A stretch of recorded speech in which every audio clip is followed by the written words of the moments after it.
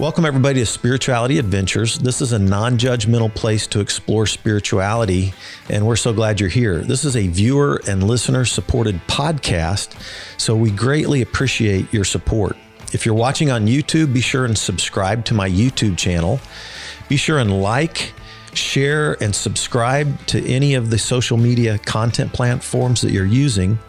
And then if you go to our website, spiritualityadventures.com, you can make a one-time donation, or with a monthly subscription, you'll gain access to our bonus content.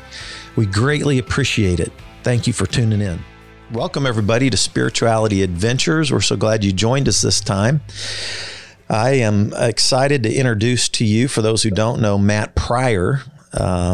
Matt is a singer-songwriter. He has a very long career with several different bands and a solo career. And so I am super excited and privileged to have Matt. Matt, welcome to Spirituality Adventures. Thank you. Nice to be here. Thank you for having me. You bet. Tell us. Spirituality is an adventure. I guess that makes sense, but it sounds like, religious rock climbing or something like that, like spiritual adventures. It's an interesting way to think of it. Yeah. In fact, I am a rock climber. There you go. I've been rock climbing since I was like 16, and I'm a mountain biker, and I kind of love adventure nature kind of stuff. Mm-hmm. And then I love spirituality of all types. And so I thought, it's kind of an adventure to explore spirituality and all the different types and shapes and forms of spirituality that are out there. So I just thought, I like that. Yeah. Yeah, it's cool. Yeah. But anyway, thank you for having me. You bet. You bet. Well, give us a little bit of your, where you're from, where you grew up, that kind of stuff, and a little bit of your background. I grew up in Kansas City, Missouri. I was born at St. Luke's. I attended St. Peter's Elementary School and Bishop Miege for high school, with a few different forays into public school and art school. And then been playing in bands since I was 15, and, started the Get Up Kids in 1995 and just started touring the world after that. And then after about 5 years of that, I started doing stuff on my own, more like singer-songwriter kind of stuff. And then that evolved into, when my kids were born, I did a couple of children's music records, and that, leads us to now me being holed up in my garage during a pandemic, talking on a religious podcast. Yeah. Semi-religious, right? We try not to be religious. We try to be spiritual, but not religious. How's that? That's fine. That's work. Call it whatever you want. Well, hey, so you grew up in like a Catholic home, then it sounds like you were sent to Catholic schools. Yeah, right?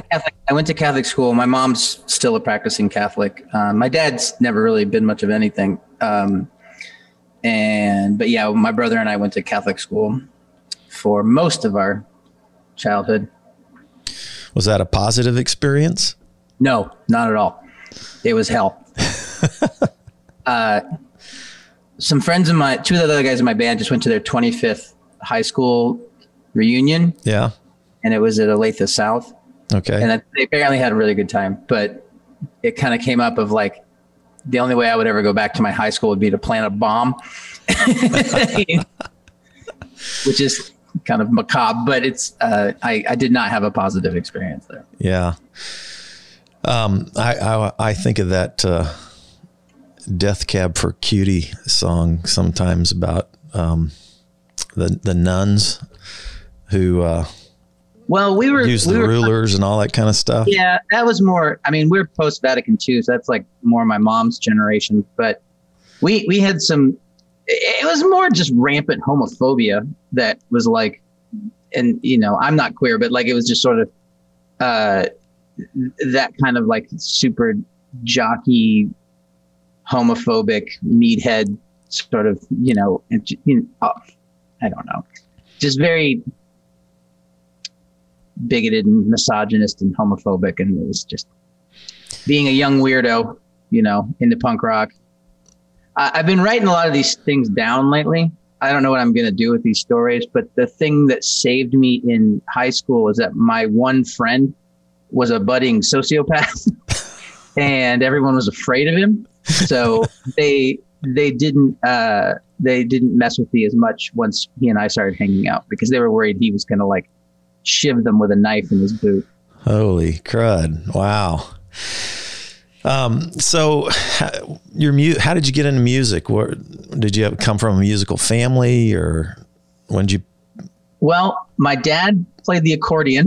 That was when he was in high school. But no, not really. I mean, my folks like music and they listen to music around the house, but I was a young metalhead in grade school and in early high school, getting into like Guns N' Roses and Motley Crue and that kind of stuff. And from that and becoming, kind of obsessed with that world, leads me to like thrash, which leads me to like Metallica, which then leads me to punk, which like the Misfits and stuff. And then that leads me into like a whole another world of underground music that has nothing to do with metal. But that was the jumping off point for me. That was my gateway drug. What was a guitar your first instrument? Actually, drums were my first instrument. But then I quickly learned that it's hard to write songs on the drums. Yeah, so. I wouldn't know. I'm strictly a fan. Like I can't sing on tune. I can't play anything, but I love music. So, and I've always hung around musicians a lot for some reason. I know why, because I love it. But anyway, so what took you into the punk scene? Just who would you listen to at first? And I mean, so it's like Misfits, Bad Religion, and then getting into like DC hardcore, like Minor Threat and into Fugazi and all that kind of stuff. And then, that kind of like Black Flag, Minutemen sort of work ethic. The Descendants were a really big part of my young listening experience. But then also like I met my wife when we were in high school, and she was really into like The Cure specifically, but like kind of like gothy alternative stuff of like the late 80s and 90s. And so listened to a lot of that. And somewhere along the line, I got into the Pixies, and Pixies are one of my all-time favorite bands. So. Yeah, fun stuff. So you put your first band together. Like, did you record with that first band? Was that the Decoder Ring? No, the first band I was in was called Take a Joke. And I played drums and guitar. The guitarist and I would switch back and forth between drums and guitar. And we put out a cassette that was called Bicycles for Afghanistan, which is a Kurt Vonnegut reference. And it was just, I don't know, weird proto, post-punk kind of. I mean, I don't even know how to explain it. It was just a bunch of guys who didn't know how to play their instruments very well. And then I got into kind of a noise rock, like avant-garde band that was called a Secular Theme, actually. And we all wore suits like we were in Reservoir Dogs and made a lot of noise. And I used the guitar more as like a weapon of torture rather than something to write melodies on. But it was a fun, like energetic live band. And then I started getting more into like pop punk. And that's where Secret Decodering came around. And that's when I first started playing with Jim, who's the guitar player in the Get Up Kids, the other guitar player in the Get Up Kids. And then when that band sort of split, he and I wanted to start something that wasn't quite so pop punk. And we recruited Rob, our bass player, who's been friends with Jim since kindergarten. And then we had Nathan, who was Jim's friend from art school. And then Nathan didn't work out, so we hired Rob's brother, Ryan, to play drums. And then we recorded our first record in 1997. Yeah. So I'll just mention it. Some people listening might know Nathan Shea, and he played drums at the church that I started called Vineyard Church. And he is a friend of mine to this day. We really connected around bicycle stuff. I got him started on riding a bike, and then he started getting competitive and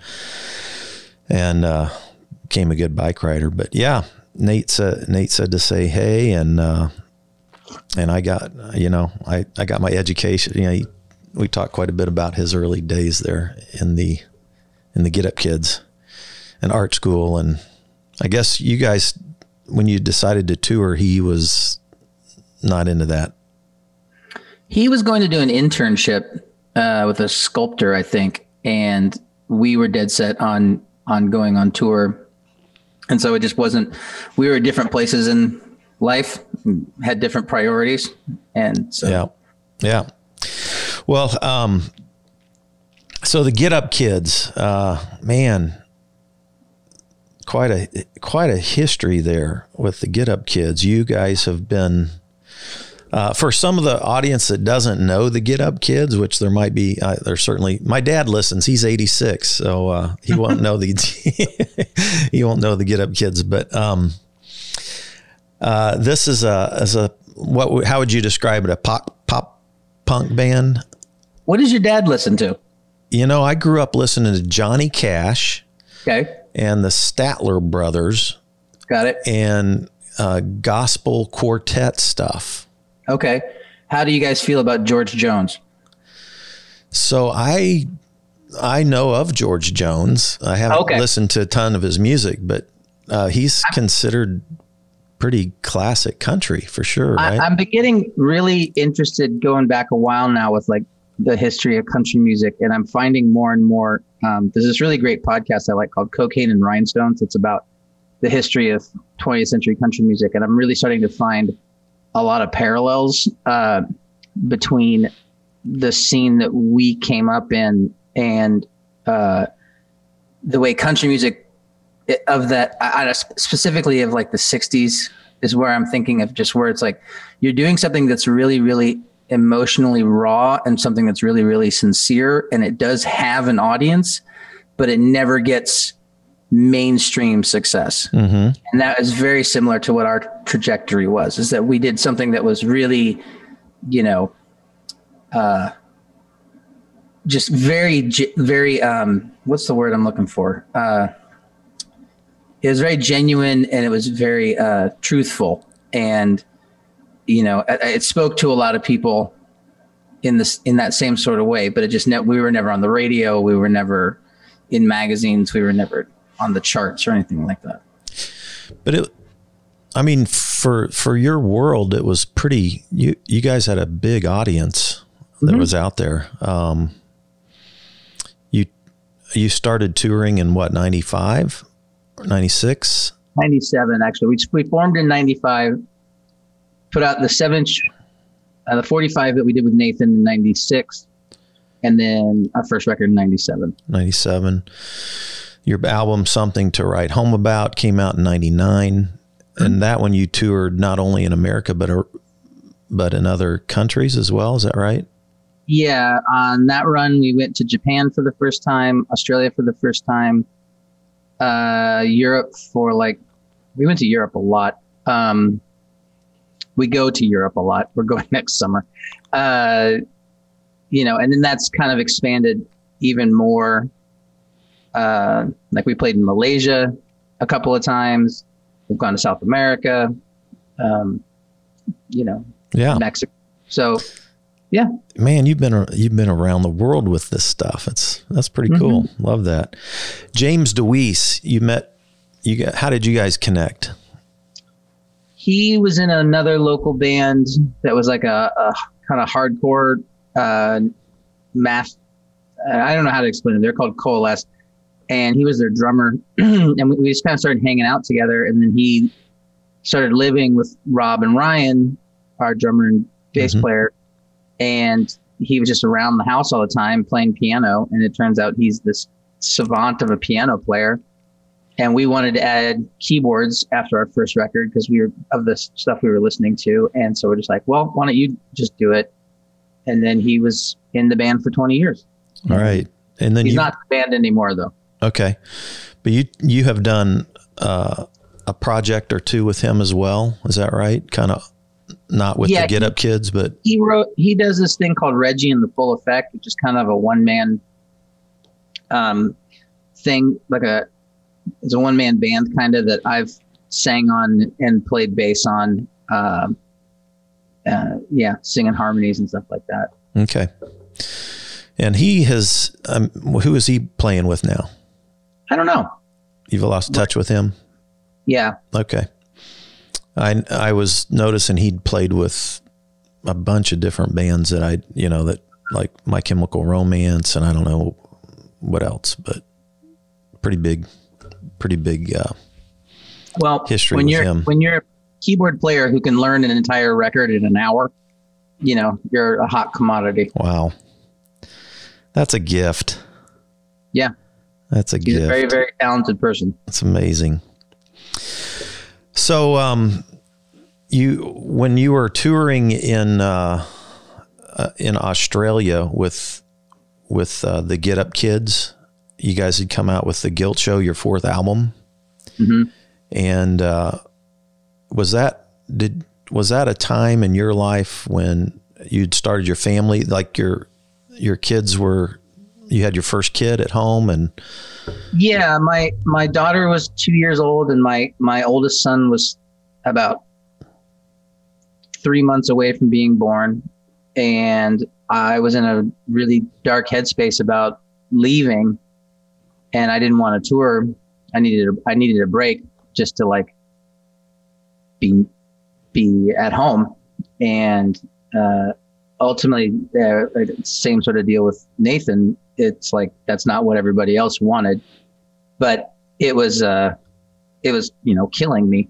So I just said, well, then I'm not going to do this. And then that's when the band broke up. And then, we only broke up for 3 years. So it's kind of like, well, if we had just taken a year off, probably could have avoided that. But man, I'm going to turn this air conditioner off. It keeps cycling back on. Hold on. All right. I can hear the difference in the audio. Yeah, I can't hear it on this end, but all right. Now it does feel like 105 outside. So if I get too hot, I may have to turn it. Oh gosh, that's crazy. I rode my bike Saturday, Sunday, and it just, it's just like riding in a warm, wet blanket, breathing underwater or something like that. Welcome to Missouri in the summer, right? And Kansas. Yeah. You're in Lawrence. How long have you lived in Lawrence? 20 years, 21 years. Oh, wow. Long history. So you took a break, and is that when you started the New Amsterdams? No, I started the New Amsterdams in 2000. That first record came out in 2000. And that was because I wanted to do different stuff than what Get Up Kids were doing. I had gotten more, I was moving in my own taste kind of further away from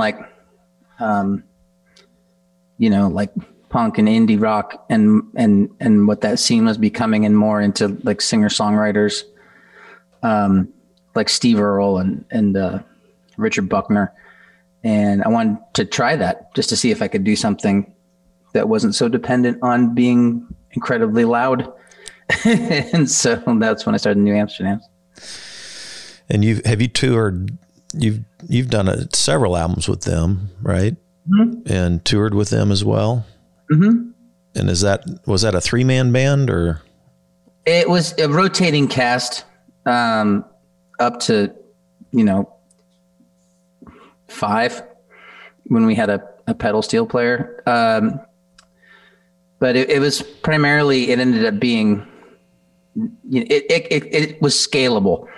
Okay. Anything from just me to a trio to, we did one show here in Lawrence that was we have a string section and a grand piano and a horn section and the whole 9. Wow. So. Yeah.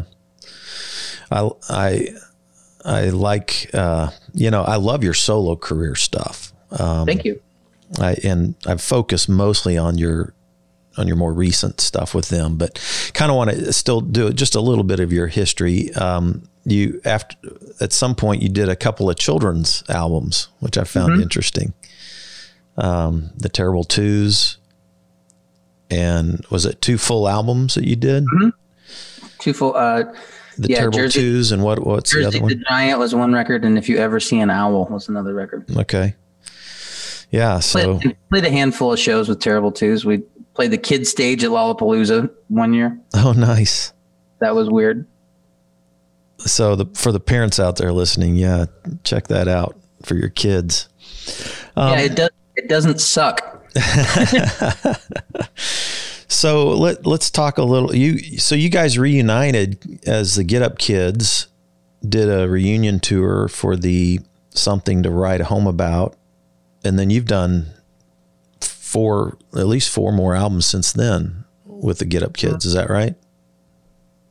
2 EPs and 2 full lengths. Okay. Since we got back together, but Okay. we've actually been reunited now longer than we were together in the first place. Okay.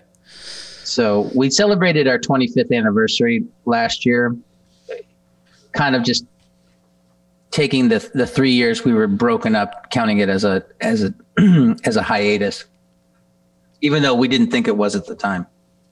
Yeah. I love the last album, Problems, is one I was able to listen to and really love the theme there. We're really proud of that. Yeah. I thought, so I've been through quite a bit of therapy here in my life over the last couple of years. Mm-hmm. And one of the things that for me, mental health is kind of related to a spiritual journey, in terms of, like, when I think about spirituality, I think about connection to self, connection to others, mm-hmm. and connection to something greater than all of us, maybe, whatever that might be. And so, I don't know. I think the mental health journey, when we're trying to learn more about ourselves, more about how to connect with others, is a spiritual journey. For me, it has been anyway. I could see that. So, in your Problems album with the Get Up Kids, I just noticed a lot of places in the writing there where there's a whole lot of reflection going on. Yeah.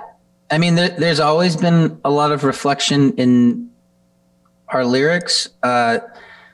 This one in particular, though, is coming from a place of being reflective in your 40s and having a lot more, like, knowledge of what works for you and what doesn't work for you, and what your,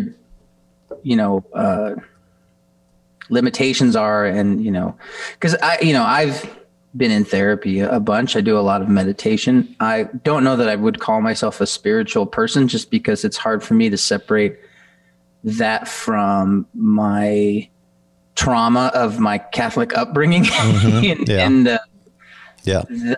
But I understand. I find something similar to that in a lot of things outside of any kind of, like, higher power, like in music and in my kids and in gardening and cooking and in podcasting. Actually, I find it quite a lot in that. But yeah, it makes sense to me that, Yeah. What is that like when you say you've found a lot of that in podcasting? What does that, describe that for me? It's a medium where you can be completely honest, and you can also just be off the cuff. And I think that encourages people to kind of forget that they're in a public medium, and they just become much more open. And it seems to be a medium where it's kind of going back to, I think maybe Mark Maron maybe set the tone for it, of just, like, trying to get people to, like, talk about the difficulties of things and mental health. I think is a really, really, really big thing that I grew up, having that being, like, something that you suppress. And I really think that that's really suffocating and really damaging to people. And so I try to be an advocate for acknowledging that we all have problems, and we all need to take care of ourselves. And sometimes that just means putting up a boundary, Mm-hmm. But so, yeah, I try to talk about mental health as often as possible, because I think it's also one of those things where as a musician, you're not supposed to complain about your job, because everybody just goes like, oh, you just get paid, money for nothing and the chicks for free is like, it's not really like that. It really, the only aspect of that is sort of like big and bombastic is the hour you're on stage, but then the other 364 days and 23 hours, you're kind of alone a lot of the time. And so, it's a bit of a roller coaster. I think one of your songs reflected on that aloneness. I'm trying to remember but when you're alone, your perspective gets a little skewed sometimes when you're isolated, I guess. Isolation, mm-hmm. I think, can play negatively into our mental health, Yeah, I do agree with that. Hang on. Me personally, I have this like huge fear of abandonment. And so I'm actually actively working now to be more comfortable being alone, like in a healthy way, like not in a right. Not in a hermit living in the woods kind of way, but just like, I think that's something where I take solace in podcasts too, because it is sort of like that in like books on tape, it's just like sort of like keeping me company when I don't have anybody to talk to. Yeah. I'm curious what your meditation practices are. Do you mind sharing along those lines? It's nothing crazy. I just use the Headspace app, and I try to do at least 10 to 20 minutes a day of just like, and then during stressful times, maybe more than once a day. If I know that if I'm getting keyed up, that I need to like if I can feel myself getting some sort of manic, I don't know that I get that far, but, or if I feel myself getting really, really angry, then I'll go and do 10 minutes and, mm-hmm. bring myself back down. Yeah. Which is something I suffer from anxiety and more recently depression, but I don't know how much of it was pandemic related. The depression part, the anxiety I've had my whole life and didn't know what it was until one of my kids had kind of an issue with that in middle school. And they were explaining to me how they were feeling. And I was like, that's just normal. And they were like, no, it's not. It's anxiety. And yeah, so I think that's what was my, I have a racing brain. And I have a hard time shutting my brain down. And meditation is good for that too. Exactly. And a part of my insomnia problem, I think, was anxiety. I think I just had this general anxiety disorder that I'd had since a kid. Like my parents would take me out when I was a little kid and I'd get so nervous I couldn't eat because I was in a public place and stuff like that. And, so I've had to go back and rethink my relationship to anxiety and how that affected me and my insomnia that got me into trouble with the Xanax and alcohol stuff. And so while I was in rehab, I was introduced to a meditation style that came more out of the Buddhist tradition. Mm-hmm. And it's been incorporated into a couple of different therapy models, the DBT, dialectical behavioral therapy, and CBT and ACT. There's a bunch of different therapies now that have incorporated some of that. I got introduced to that style of meditation. So when I got out, I connected with, there's a mindfulness meditation group in Kansas, or in the Kansas City area. It's called Midwest Mindfulness Alliance. And I've heard of it. Yeah. So I go to a group, and I actually did an interview with one of the teachers from that group on my podcast. But what I found is that learning to do focus on my breathing, do a body scan, actually pay attention to what my feelings and thoughts are and what's coming up, and then to use that body scan, the breathing, to just explore creatively and openly what's going on and why my mind is racing and what I'm thinking about, what I'm afraid of, what's fear, what's this, all these negative emotions I used to just suppress, try to actually listen to them, hear what's going on. Anyway, that's been actually really helpful for me. So I try to do that every morning, and I feel terrible at it. Like I suck at it, but that's part of the process. I used to do yoga a lot. And it was always this thing of like and I think that mental health and meditation are the same way, where it's just like, you never finish it. Like you never go, I finished yoga. I've completed all my coursework for yoga. It's like, no, it's a maintenance thing.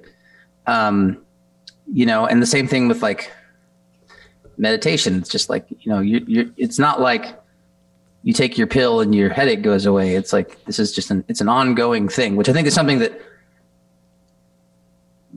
I think people are more open to when they get older. But I guess maybe that's just the experiences that I've seen, Yeah, I definitely become an advocate of things that I feel are healthy and holistic, and, and so many of these issues, like when I grew up, we just didn't talk about it. Same. Yeah. You didn't want to admit that you needed a therapist, or, like I didn't go to my first psychiatrist till I was 55. I had to, when my parents got divorced, I had to go to one when I was a kid, and I was just like, fuck this, just like I was in 6th grade. It was just like, no way, I'm not talking to you. I had a point. What was I going to say? We don't talk about mental health as much as we should. And I only recently am learning some of the secrets of my family's history and my family's mental health history that was just never talked about, to the point of where it's just like, there's a history of bipolar in my family that I didn't know about until someone got arrested on a manic episode and got a diagnosis. And they're like, oh yeah, your grandfather tried to hang himself in a mental institution. I was like, what the fuck are you talking about? Like, this would be good to know before I start having children, be on the lookout for, this and this, Isn't that crazy though? But it's horrible. It's absolutely horrible. And it's just like we're all imperfect vessels. You know what I mean? And it's just kind of like, it's just best to be like, to support people and to like help them be the best that they can be, not to just, have one mold of person that you're trying to like force everybody into that particular mold. Even the people who are quote unquote perfect are fucked in the head too. I agree. Sorry, I'm swearing. I tried to be one of those people and it didn't work. Yeah. I kind of blew up. Yeah. Well, I think there's, like the generation of my dad, and then my generation grew up, if you had an emotional problem, you didn't want to talk about it. You didn't want to admit it. You wanted to hide it. And then the hiding is not good. And so, yeah, I think we're in a whole new phase of helping people be healthy because we can talk about it.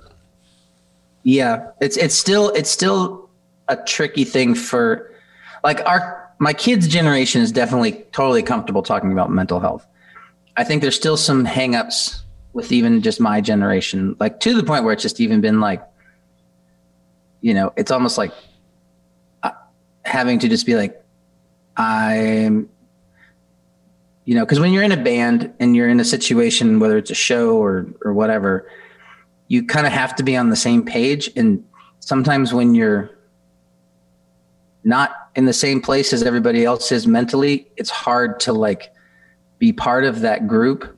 And I have to sometimes be like, look, I am here for work, but I need to go here in the corner and be by myself until it's time for us to go to work. And then I will be 100% with you. But like, I can't go out day drinking with you all day and then be expected to sing, like it's just like, so I need, to have my own space for my own mental health.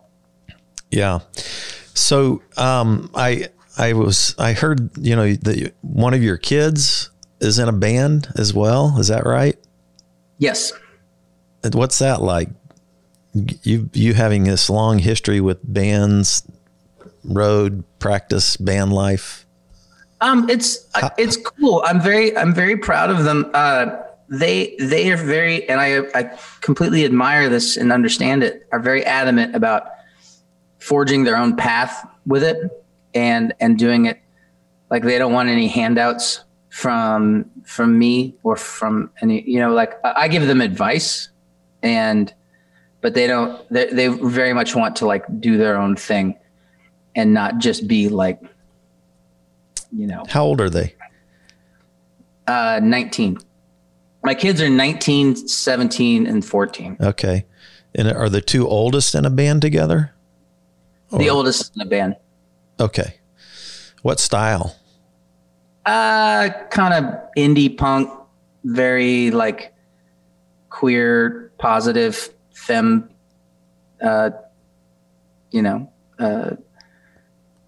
it's good. It's angry, young, teenage kids playing pop music. So it's exactly what it's supposed to be. Is it, have they recorded anything? They're starting to now. Okay. Have they picked a name?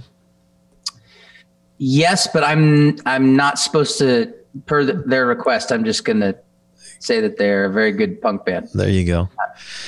Well, hey, once you can say something, I'll want to hear about that. So I think once they're a little bit more established in their own right, they'll feel more comfortable with being kind of public about it. Right. Well, cool. Like they recently came up with like a stage name so that it's not like, so they want to stay away from any nepotism.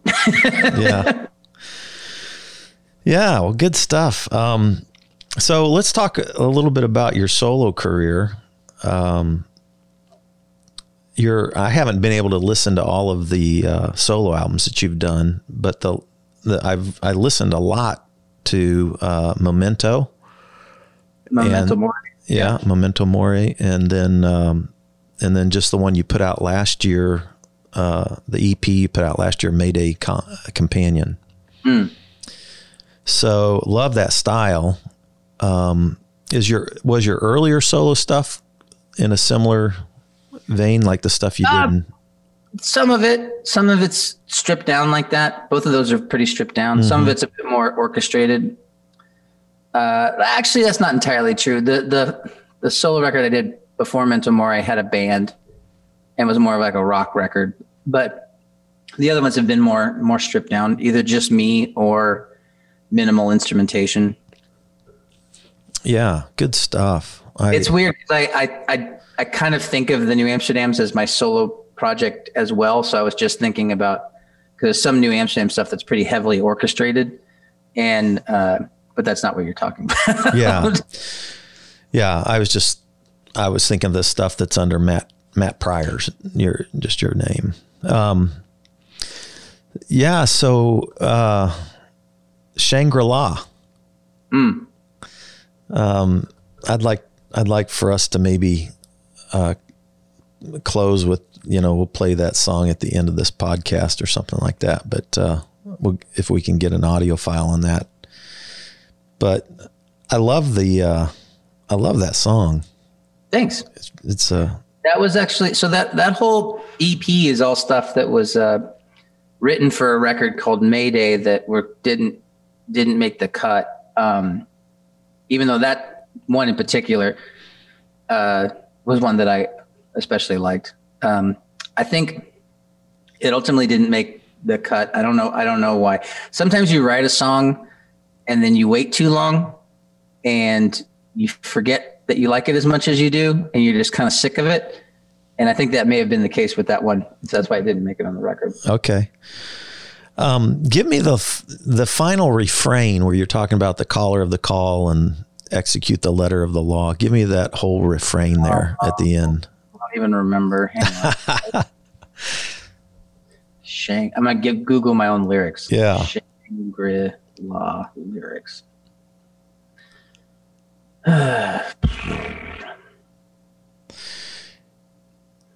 Lyrics not available. Okay, come on, internet.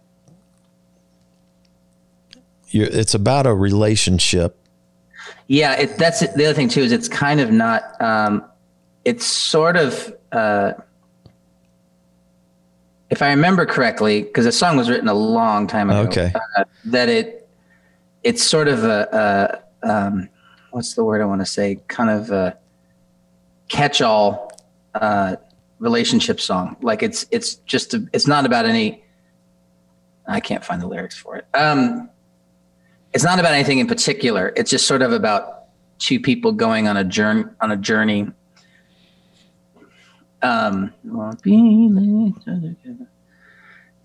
You know, I kind of. What does it say there? I won't be late. I won't be late. I don't think that it's really LATE. I won't be late. You got to find the caller of the call.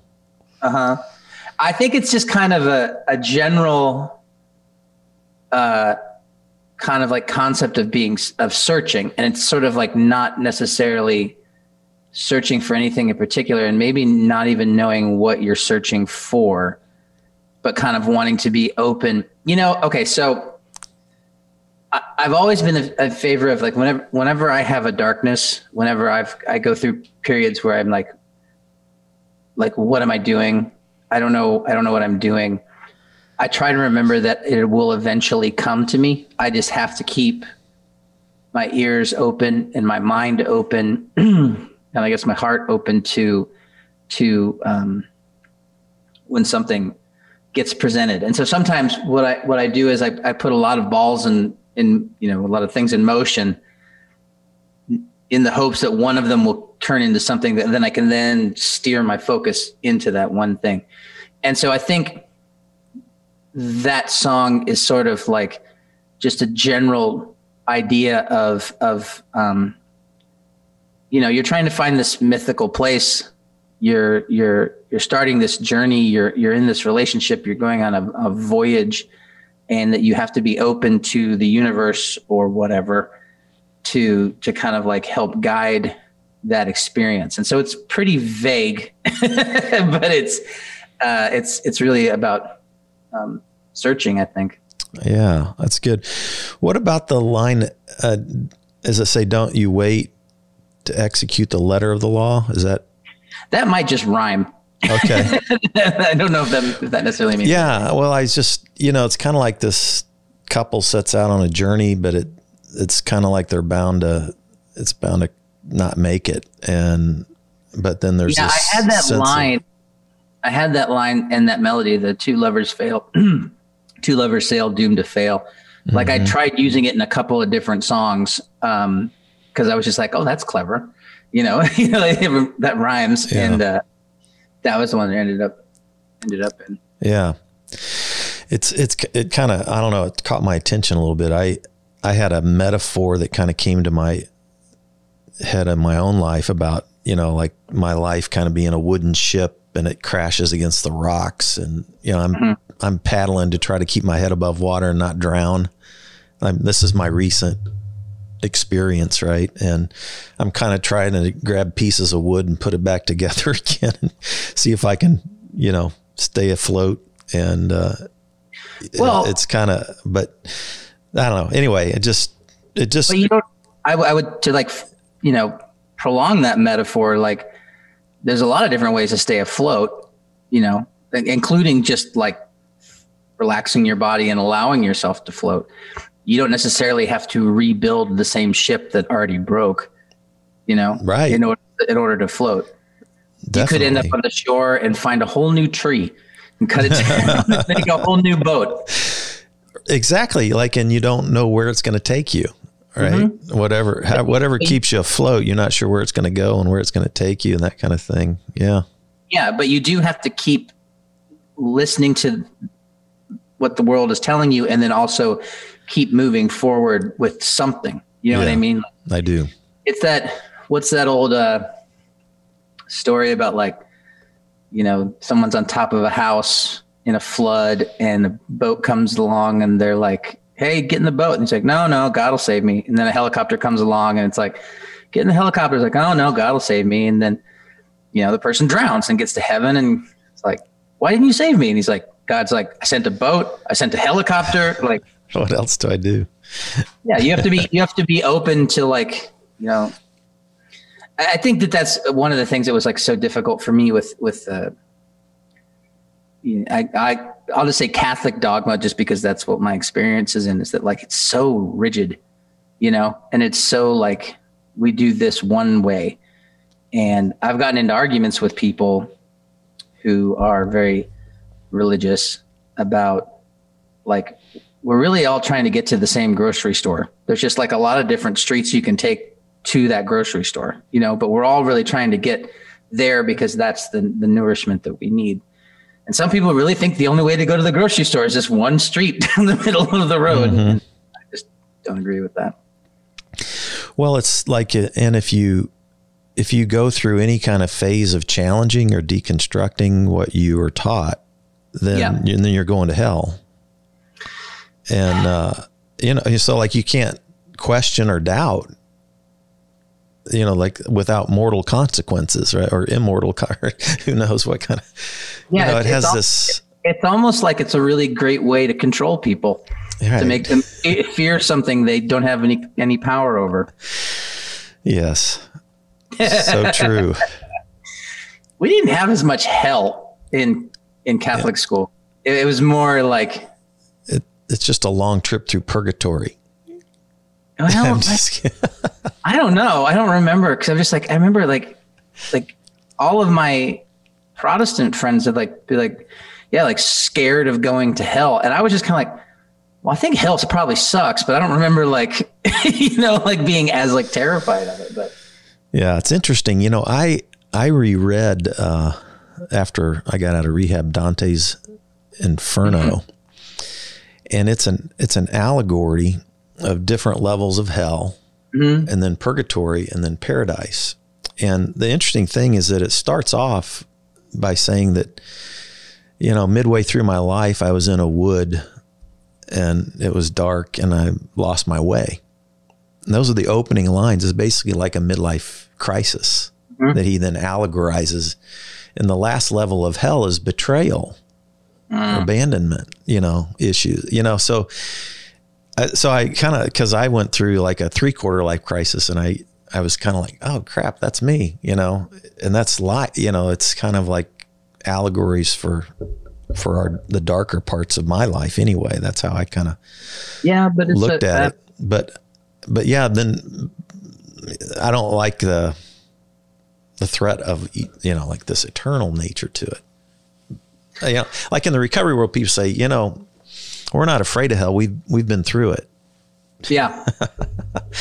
I have there's the long history of 12-step stuff in my family. And so I'm very like well-versed in like recovery language and practices and stuff. But I did want to say, I do think there is one level of hell that Dante forgot. And it's just one place where someone's trying to tune an analog synthesizer. The whole time, just going it's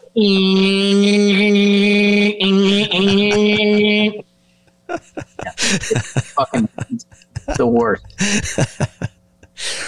Oh, well, our musician friends out there will appreciate that. Good stuff. I love or it's a kindergartner playing a cello. Yeah. Gracefully Bow Before You Fall Apart. That's another song on your Mayday Companion. That's a song. So the whole Mayday thing came out in 2012. The record did, and that is along with that same theme of the whole record is sort of me breaking up with the music industry. And soon after that record came out, I quit everything and went to go work on a farm. So I don't know if you want to call it a midlife crisis or not, but basically it was kind of similar to the same thing of when I quit the band in 2000 and quit the Get Up Kids in 2004. I've just been like, this is not bringing me joy anymore. And so I'm going to bow out before this destroys me. And that's what that song's about. Yeah. Luck of the Liar. Luck of a Liar. I don't remember what that song is. You know, I think it just sounded cool. Worst Bet is The Luck of a Liar.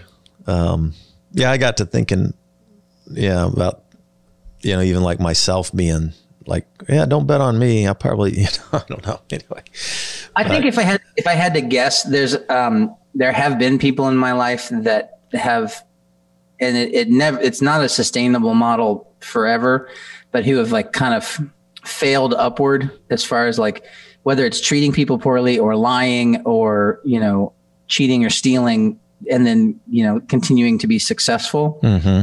And so I think that's probably what that is supposed to be referenced to. Right. Right. As opposed to me, who's trying to be a good person and, only get so far success wise. Well, you've got an amazing body of literature, of songwriting, and you're obviously, it's obviously comes from your heart, or you wouldn't have stuck at it this long. Right. Mm-hmm. Is there something that's in your creative process that you've found, works for you? What is your creative process? How do you capture songs? And it depends on the project, I guess. Every once in a while, if I am in a mood, and I'll just sit down and play guitar and like hum something, and then I'll sing it into my phone and then promptly forget it. And then when it comes time, so like we started writing, we're recording it now. We've written this Get Up Kids EP that is going to come out next year probably.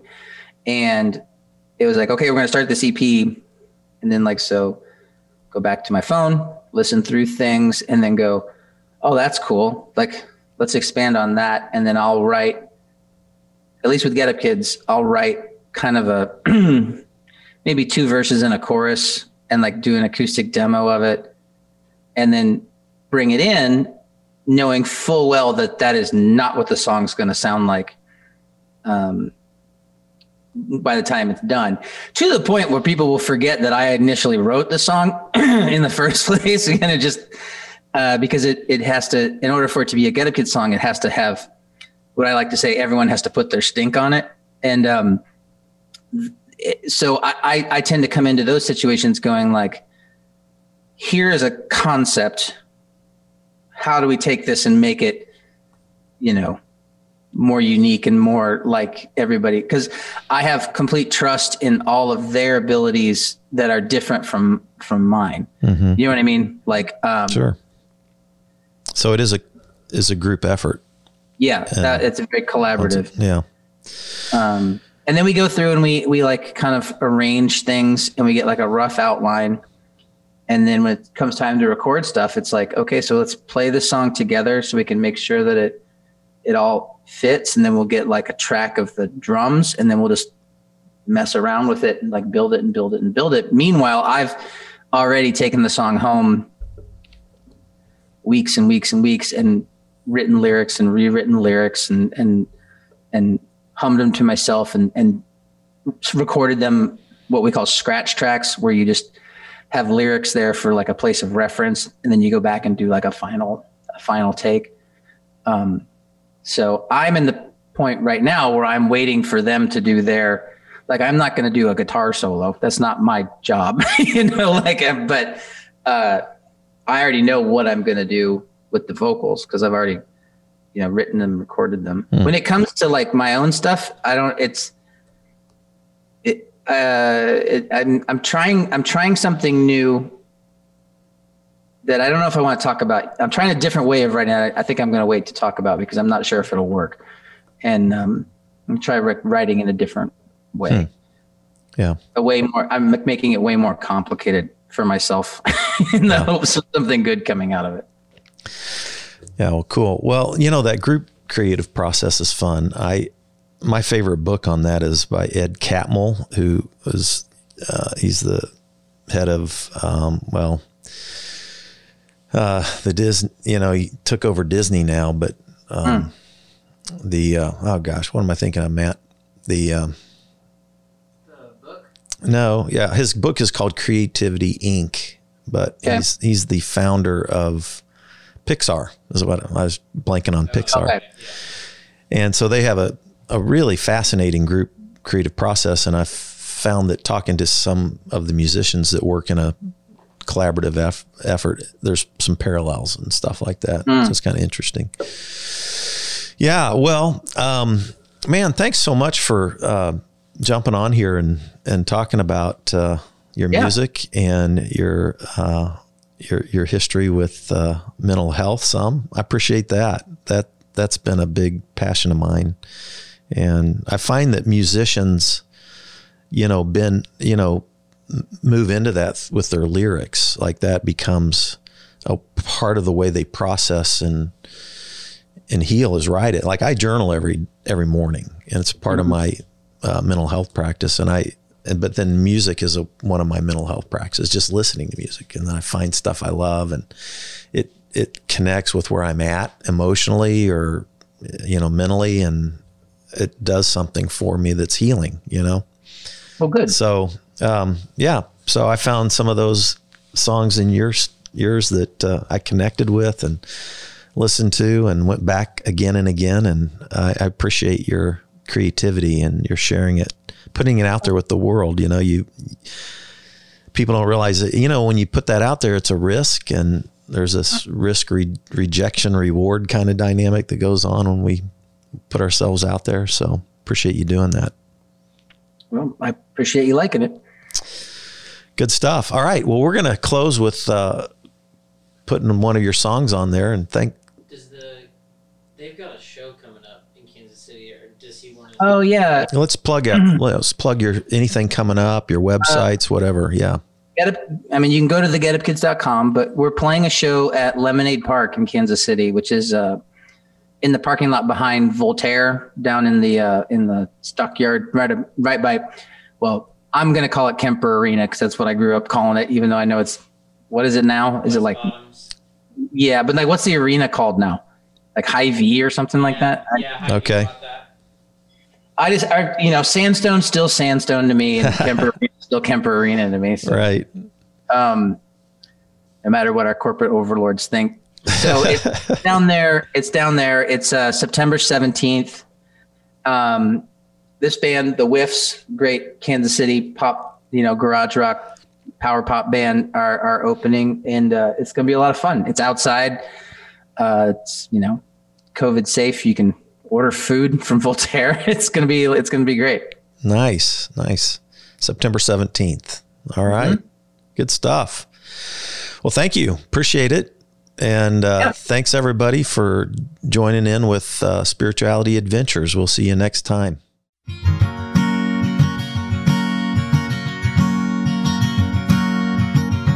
Tell me the tale, tell me the whole story, spin me the yarn, it's been 1,000 years.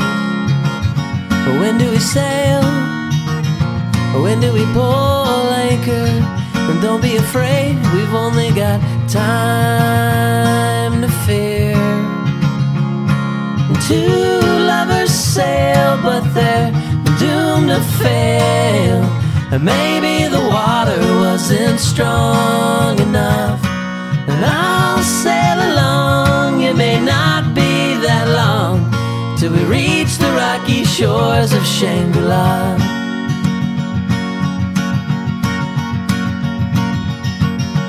You have a ship, you have a strong vessel, you have the skill to take us anywhere. And I got a map, it's more like a strong feeling. And once we set sail, we can go anywhere. So two lovers sail, but they're doomed to fail. Or maybe the water wasn't strong enough. And I'll sail along, it may not be that long till we reach the rocky shores of Shangri-La. I won't be late. I've got to find the caller of the call. But don't you wait to execute the letter of the law. I won't be late, but I've got to find the caller of the call. But don't you wait to execute the letter of the law. I won't be late, but I've got to find the caller of the call. Don't you wait to execute the letter of the law. I won't be late, but I've got to find the caller of the call. But don't you wait, I reach the rocky shores of Shangri-La, Shangri-La.